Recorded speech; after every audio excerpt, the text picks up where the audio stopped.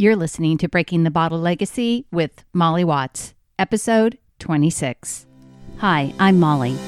After a lifetime living under the influence of family alcohol abuse, spending more than 30 years worrying about alcohol and my own drinking, believing I had an unbreakable daily drinking habit, I changed my relationship with alcohol forever. If you want to change your drinking habits, then Breaking the Bottle Legacy is for you. My goal is to help you create a peaceful relationship with alcohol, past, present, and future. Each week, I'll focus on real science and using your own brain to change your relationship with alcohol. Nothing has gone wrong. You're not broken. You're not sick. It's not your genes. And creating peace is possible. I'm here to help you do it. Let's start now. Well, hello and welcome back to Breaking the Bottle Legacy with me, your host, Molly Watts, coming to you from an absolutely awful looking Oregon today. It is raining cats and dogs today. It's June, folks. I would really love it if it would stop raining about now. I know there's been some epic days this spring, but honestly, after July 4th, it's not okay anymore to rain around here as far as I'm concerned. And we're fast approaching the 4th of July. Can you believe it's the middle of June already? Wow. This is episode 26. I'm 25 episodes in now, and I just want to say a very big thank you to everyone who is listening, those of you that have reviewed the podcast, those of you that have sent me messages or emails letting me know that the podcast is helping you. I just really appreciate all of it. I know your time is valuable, and I appreciate you sharing it here with me. I also wanted to say thank you to the ladies at Clever Mocktails in Canada who sent me a box of mocktails to try. Clever is a perfect name for them because they are clever in how they achieve very realistic flavors of some of your favorite mixed drinks, but without the alcohol. So I got to try Clever Mocktails, the Clever Mojito, the Clever Gin and Tonic, and the Clever Pink Gin and Tonic. And they are awesome. They use a combination of botanicals to create their flavors. And not only do they taste great, but they're really refreshing. So my favorite of the three was the Clever Pink Gin and Tonic, but they were all delicious. And as a side note, Clever is now distributing here in the U.S. effective June 21st. So right after this podcast comes out through Better Roads.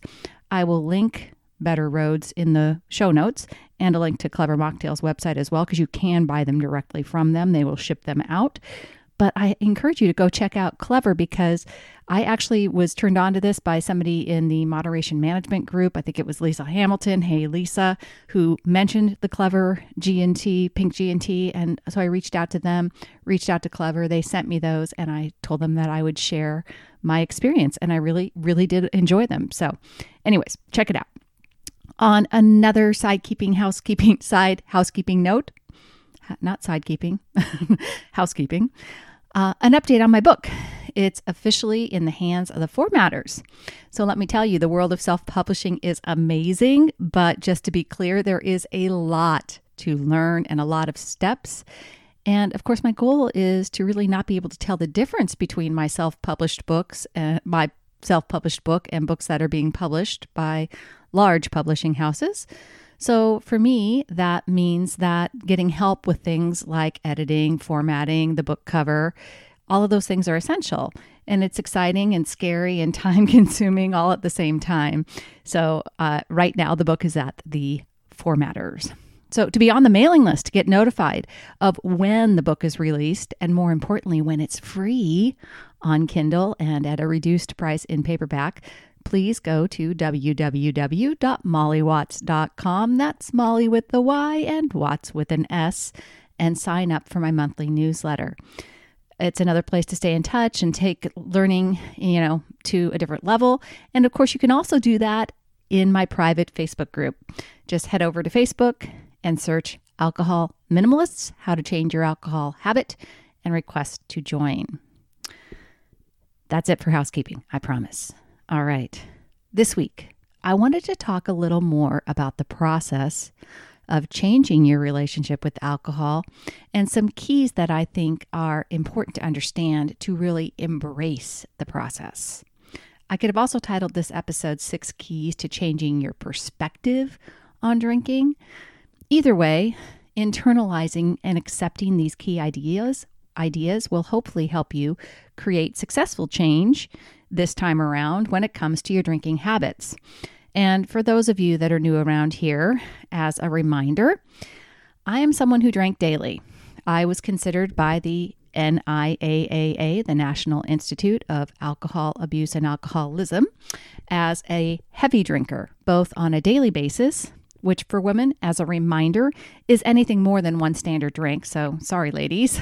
But I was also a heavy drinker because I had more than 1 day per month that I was binging alcohol, which by U.S. standards is anything more than 4 standard drinks for women in 1 day. And I will link those guidelines for both men and women in the show notes. But on average, for 30 years, I would estimate that my weekly alcohol consumption was around 25 standard drinks, and there were no alcohol-free days whatsoever. So a good night for me would have been only 2 beers on a weeknight, but honestly, I preferred not to count a lot of the time because I was really anxious about my drinking, and I knew in my heart of hearts that my drinking was not healthy. I also firmly believed that I couldn't change my habit, and fear of not being able to quit and what that meant kept me drinking and stuck for years. I believed that it was an either or, that I either had to stop drinking altogether to be quote unquote sober or keep drinking like I was, which I reassured myself wasn't an alcoholic behavior like my mom. So I could accept the anxiety and unhealthiness that I felt as just my lot in life. As an adult child of an alcoholic, I genuinely believed that I had a genetic predisposition to desire alcohol more, and I just would be constantly stuck managing alcohol so that I never crossed the line to become an alcoholic. I fearfully managed alcohol so that I would not cross a line. So now, of course, my relationship with alcohol is completely different than it used to be. And so are my drinking habits. There is no more anxiety. I have no worry or fear that I'll start drinking every day or that I'll drink beyond the limits of low-risk drinking. I am at complete peace with alcohol, and I include it in a minimal way, maximizing my enjoyment and minimizing harm, which is what being an alcohol minimalist is all about for me. So I've said it on the podcast before, and I think it's really important to note that I didn't get here overnight. It took me 2 years of working on my drinking before I ever did a full 30-day break. And it wasn't until after my first year of working on my habit that I consistently followed the guidelines for low-risk drinking. Along the way, I was learning and using the result cycle. And if you don't know what I'm talking about there, go back and listen to episode number 11, which I will also link in the show notes. But the short of the result cycle is that your thoughts create your feelings, which lead to your actions. You have to figure out how to use your brain to change how you are feeling and not turn to alcohol to help you feel different. And that was the real thing that was different this time around, was learning how to manage my mind and understanding how my own thinking was driving my drinking habit. I also talked about in episode number 13, my toolbox, which includes 4 tools. 1, planning for drinks ahead of time. 2, compassion and curiosity for off-plan drinking. 3, alcohol education. And number 4, community. And I used and still use all of these tools to maintain my peaceful relationship with alcohol. So these keys I'm going to talk about today are really woven into the background behind both of these things, the result cycle and those 4 tools. And I realized that looking back, these keys were there and are really what underscored my success this time around. So here we go. Number 1. And this may be not too surprising, but accepting it is really paramount to your long-term success. Here it is. Change is simple, but it's not easy. Now, I almost didn't share this idea because honestly, I think when it comes to changing alcohol habits, people have a lot of thoughts already about how difficult it's going to be. And of course, that very thought keeps them from even trying to change. And that was me for many years. I convinced myself that the process would be so hard and so awful that I'd have all this desire to drink and I just have to grit my teeth and suffer through it, that of course I never wanted to get started, right? But I think it's important to understand that nothing I'm telling you about this process is difficult to understand. It's not going to take you hours of study to start. And just because it's simple doesn't mean that the change is going to be easy.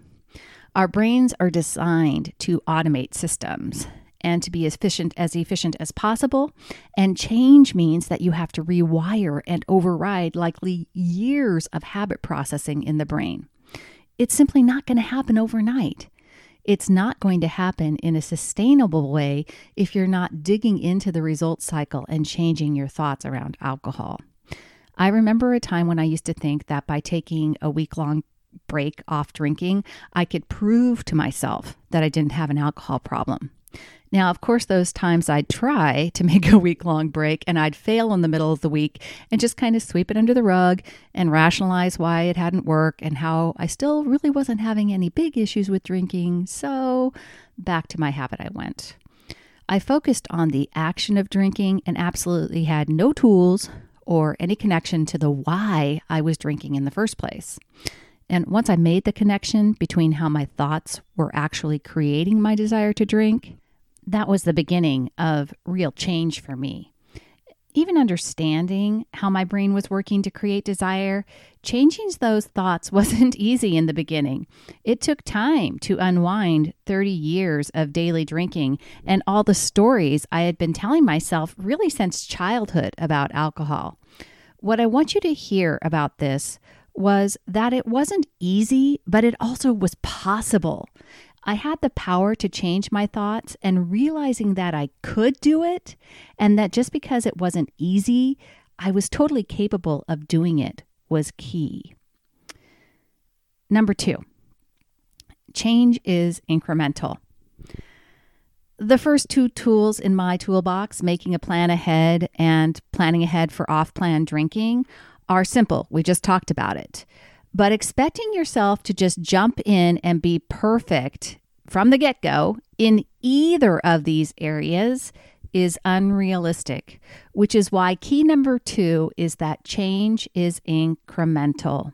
Your success is going to build on itself, and when you start with making a plan ahead for drinking, that's really the first building block for success. So, and by the way, just so you know, I would say that it is probably the biggest spot that people get hung up on.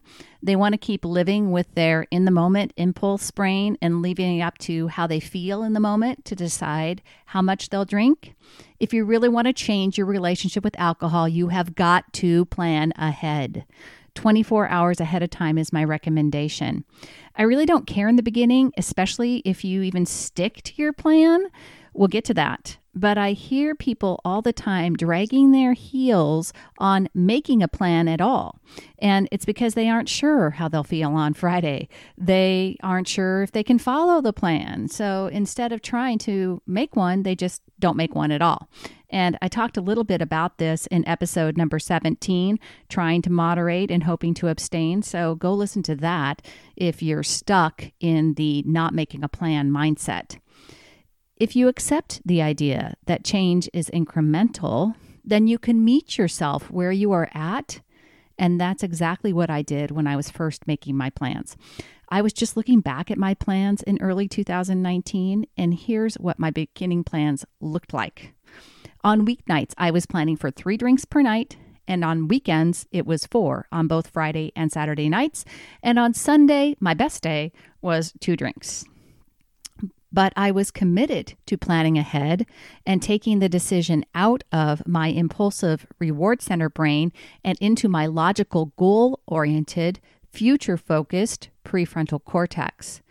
Once I established that I could plan ahead, that I could stick to my plan, Then I started to reduce the number of drinks, and I did that incrementally, not overnight either. So start making small changes so you're not going to freak yourself out. You're going to work on your thoughts, and so that the next level of change doesn't feel so hard. It doesn't scare you because you're going to build on those small successes. Which leads me to number 3. Change is slow. Real change, the kind of sustainable change you really want to make, doesn't happen overnight. I've already said it.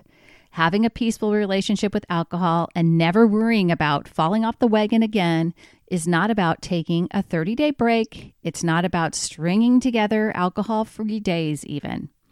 Who's done this? Who's taken a break from drinking, all the while looking forward to drinking when you're allowed to? Do you see the trouble there? You haven't changed any of your thoughts around alcohol. You're just hanging on until you can drink again. For real change, it's about changing how you include alcohol in your life. It's not hating how you feel when you're trying to change your drinking habits. And you can willpower yourself through abstinent days or weeks, but if you don't love what you're doing and how you're feeling, you won't keep doing it. The reason change needs to be slow is you have to do it in a way you're going to really like how it feels and how you're going to want to keep doing it for the rest of your life.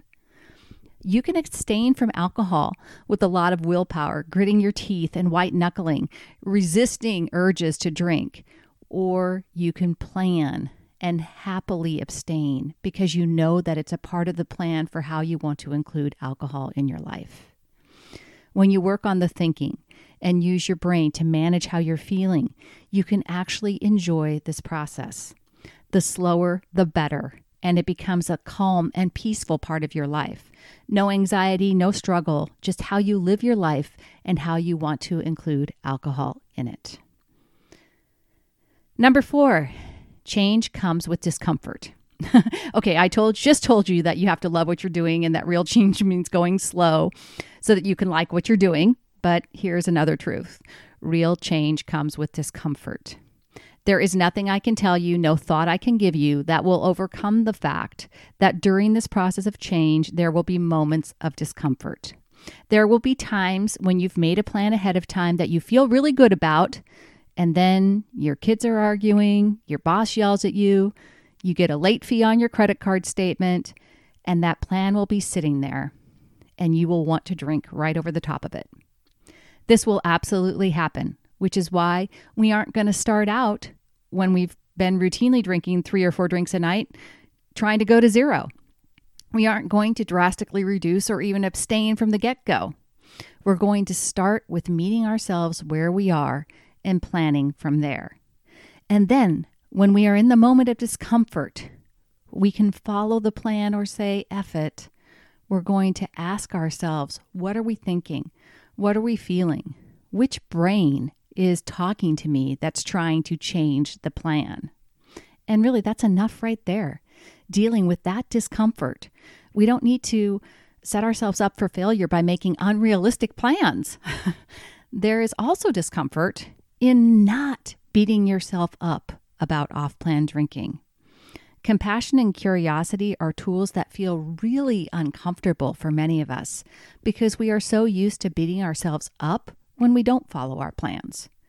Truly, learning how to really reflect and observe our thoughts when we choose to not follow our plans, and to do that with compassion and curiosity, it's not comfortable at first.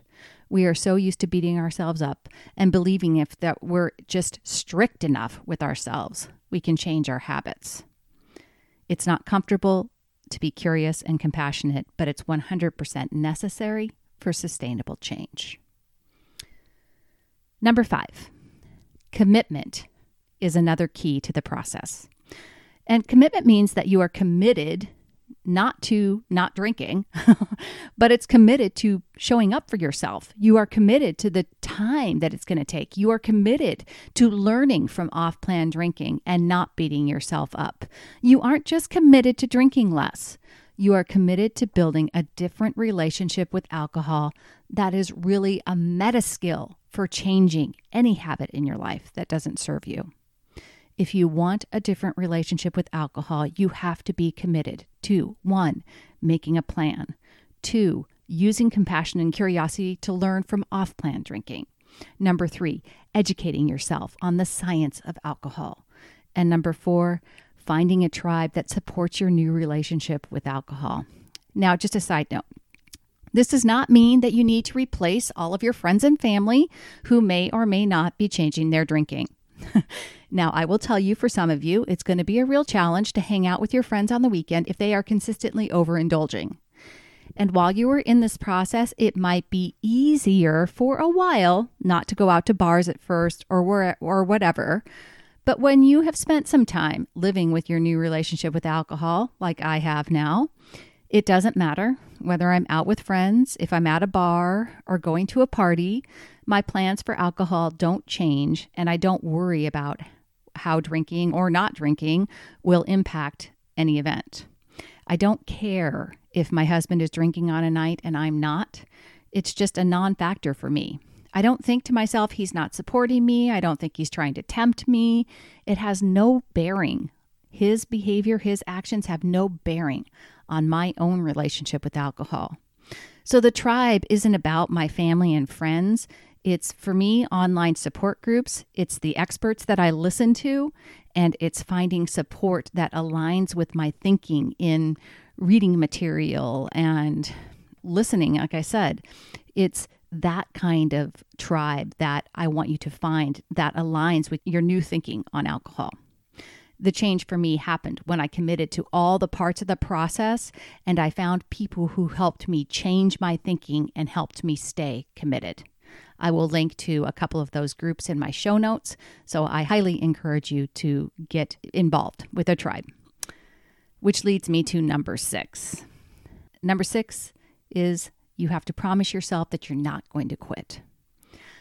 Now, this time around, I promised myself that no matter what, I would keep going, and I would not allow anything or anyone to make me give up.